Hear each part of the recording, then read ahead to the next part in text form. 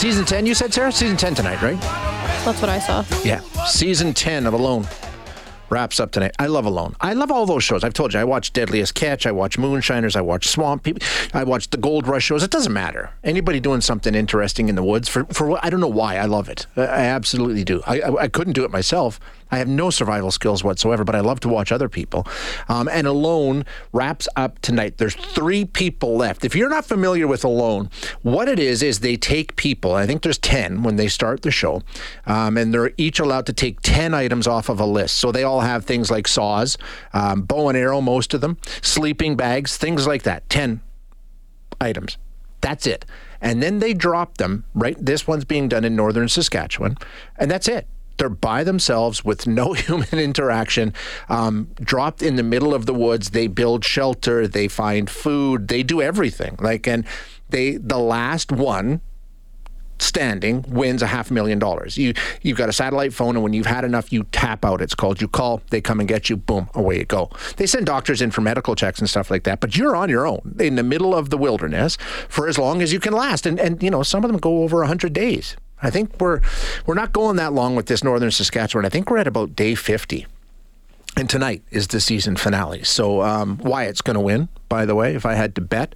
He can't. I didn't like Wyatt at the beginning, but I've sort of warmed up to him, and I think he's going to be the guy to win. But it's a great show. I think it's the best of this genre, I think. But we're going to have a conversation with somebody else who loves Alone and has put a lot of thought into it. And I agree with a lot of what she had to say about how this show always plays out.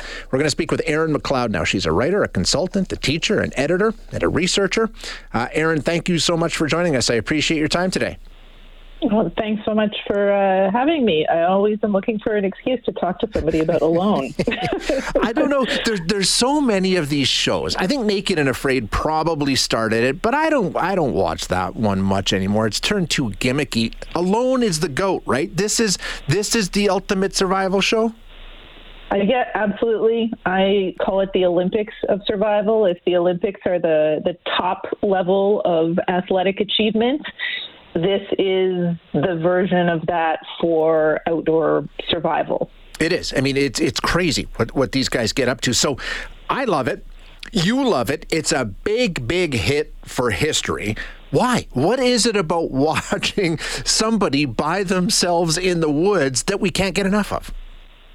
Well, I mean, that was the question that I asked myself for a long time, and what ended up causing me to decide to write about it. Because when I decided to write about it, then I got to speak to the top 3 of the last season of season 9, as well as other experts, to really kind of dig into why it was that I had such a fixation on this program, because it really started during the pandemic. That's when I first discovered Alone.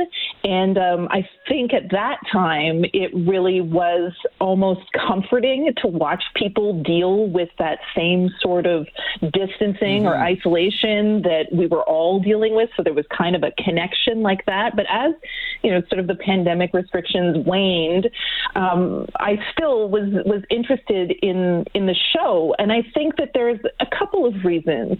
The first is that kind of Olympics of survival. I mean, why are we interested in seeing Usain Bolt and other athletic achievements?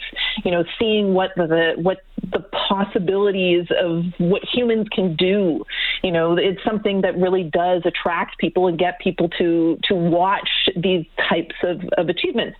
There is that kind of natural attraction. And then I think there's also the fact that it causes you to really think about what it means to be a human being in the world. When you strip it all back, you learn so much about, who we are and how we interact with each other and how we deal with ourselves. So I think that those are kind of the 2 main things that really draw me and I think a lot of the audience to the show. I think you're so right. It's billed as a survival show, but to be honest, all 10 of those competitors going out there have really good survival skills. Some of them build houses. They can all survive in the wilderness. That's not what takes any of them out ever. It's It's loneliness. They get in their heads. It's the psychological component that defeats them every time, Erin.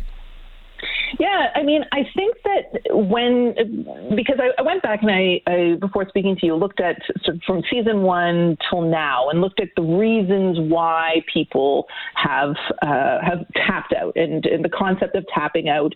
You know, you are there. Everybody has a communication device to the producers, and at any moment in time, you can press the button, speak to the producers, and they'll come and extract you from where you are. So the main reasons for tapping out in the initial seasons, the majority of people were really tapping out due to loneliness. Yeah. And I think that people have developed that kind of mind element of the game, the sort of mental part of it, and I'm really kind of been able to achieve more as a result in longer periods of time out in the wilderness and focus on the physical, but still the mental trauma, I would say, of being alone definitely still takes people out, and it is the most challenging part for people. And I think in this season, Melanie, she just fell apart. She just fell apart on day 43. Incidentally, just fell apart. We saw that in episode 9, I believe, and it really was due to this loneliness, her desire to be with her partner. So, and I don't know, and part of it's production, of course. I mean, this is a TV show, Absolutely. But you can see there's a pattern, there's a formula that it fits. They'll start talking about, boy, I really miss so-and-so, whoever it is, my kid, my spouse, whatever. And you're starting to think, okay, starting to slip. And then the next thing that happens is they start to justify and rationalize. Like, I don't know how much time I have left, or I don't want long. And as soon as that happens, Erin, it's over. It's a matter of time until they're gone. Oh, absolutely. And I have to say that, I watch Alone not necessarily for the winner and to cheer on the winner, which I think is kind of the big difference between when you watch Alone and when you watch these other kind of Survivor shows like Survivor, for instance, where you're cheering for who's going to be successful. Here, you really want to see how people lose. You want to see them, like what leads them to the tap out. You want to be able to pinpoint exactly when that shift happens, when they move into a situation where they're justifying the decision to tap out. And I mean, I think one of the most memorable of those was in last season with Montreal doctor Temujin Tan. Yeah. He had been in the military, and we can talk about that. I thought he was going to win, Erin. I thought he was free and clear. See, I don't know. It's the military factor, and I'll talk about the military factor in a moment. But he had all of these skills, but he created a narrative for himself about how he was proving something to his mother. His mom. Yeah. And then he was able to say, you know what? I've really shown my mom that resilience is possible. I've made an example for her, and I am going to end this now. I'm going to collect up all of my belongings. This is not what people do. They don't take down their shelter, etc., and then decide to leave. That normally happens. The production takes down the shelter and leaves the space the way it was before. But he actually did that himself, and then dragged all of his possessions to a particular point, and then tapped out, and really had this kind of decisive moment.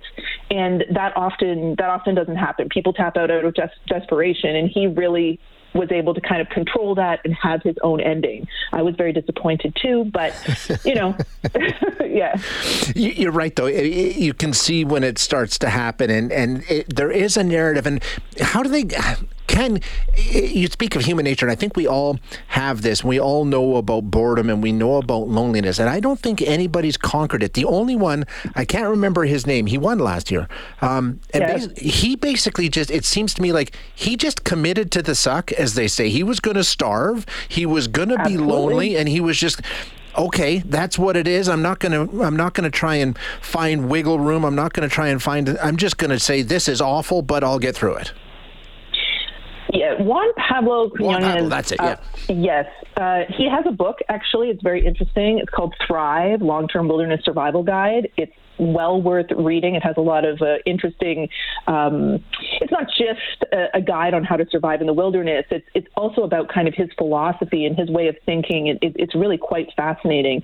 And, you know, he is speaking of human ability, he is the Usain Bolt of this. He really, he recognized the difficulty of doing this, and he also recognized how this is an artificial situation, right, in the same way that people, you know, aren't normally running 100 meters on a daily basis, and you have to train for that specific thing. He trained for this specific experience. You know, he trained and knew his body so well that he knew how long he could last without food, without water. He knew how long he could last without heat. He was the last contestant in the history of the show to start a fire. It wasn't weeks into his experience on the show that he even put together a fire. So he had this understanding of himself and this understanding of Alone as almost an event. Yeah. This isn't some kind of like, oh, you know, going to the wilderness, experiencing the wilderness, engaging with the wilderness. This is a sport, and he trained for it, and he was successful. And you're right. And at the beginning of the show, you looked at him and was like, boy, this guy's not going to last long. But he just persevered. He hung in. Okay, finale goes tonight. I'm going to say Wyatt. Who's your pick? You've got Wyatt, Alan, and Michael, right? My pick, you see, it's absolutely not Mikey at all. He's been breaking for weeks. He's been breaking. Exactly. He has been breaking for weeks. We're at about 50 days, which incidentally, I mean, this just demonstrates that northern Saskatchewan is a difficult place. Oh, is it ever? for these folks to survive. He has been having problems. That whole moment that you speak about when people start to talk about their children, yep, I mean, and their families and their community. He has been doing that for quite some time. Yep. And it's really getting to kind of fever pitch, as it were. And then I think that the reason why Wyatt has an advantage over Alan is, I think, in the same kind of way that in the last season and in other seasons, is that Wyatt is engaged with kind of all of the things that you need to do in terms of your mental element. Yeah. And, you know, when I wrote the essay, I got to speak to Dr. Robin Dunbar, who is a evolutionary psychologist. He famously created Dunbar's number, which is the number of connections that any individual can actually legitimately have. That number is 150. Oh, really? Yes. And if you look back over history, that's about the number of a regiment in the army. It's about the number of sort of initial villages. It's about the number of people in sororities, fraternity. These kinds of things are this number, it's very difficult to connect with more than people. So he's an expert in human connection. And what he said is that, you know, the way that people connect is there are kind of three different ways. One of these ways is through storytelling, and the other way is through singing or dancing or kind of like kind of art. Sure. And so this guy Wyatt, he's doing all that. Yes, he's been doing all of these things. Absolutely. And so because the other element is spirituality. I would say Wyatt's not really on the spiritual tip, but he does have this kind of the singing, the dancing, the storytelling. Yep. We're gradually learning about him. He's been holding off. He didn't throw his whole life story into us right at the beginning. We've only recently learned some of his struggles, etc. And so I think that by virtue of that, he looks like he's going to be able to win out. I think so. Plus, the other thing, when he talks about the person, there's always one person that they cling to that he's missing versus Alan, the school teacher. Wyatt is his father, who's no longer with us. He's not going home to his father. You know what I mean? He's making his dad proud, and it's all about his dad and his dad and his dad. But his dad's gone, so there's nothing to rush back to. I think Wyatt wins. No, I agree. I mean, and I think that it is this ability to be able to create that story for yourself. But unlike Temujin, who kind of his story had to end. Yeah. You know, Wyatt is one that it can just keep going. And he seems to be, I mean, obviously it's not an easy thing to live off the land in northern Saskatchewan on your own. But he seems in a sort of state of strength, much more than, because we haven't mentioned Alan. I'm a little bit worried about Alan because Alan was eating some very dodgy fish on the last episode. Oh, it was so gross. Yes, and there's been a lot of growth, by the way, in this particular season. I think that the memes, I saw a lot of memes about one of the contestants who had, let's just say, shat the bed, which is not something that you want to do if you only have one sleeping bag. No kidding, hey? Yes, yeah, exactly. So, but so I'm a little concerned about Alan just based on his having made the decision to eat a fish that very obviously had tapeworm. Oh, it was gross. It was so gross. Erin, I am out of time, but enjoy the show tonight, and maybe we can do this again soon. Yes, thank you so much. Enjoy.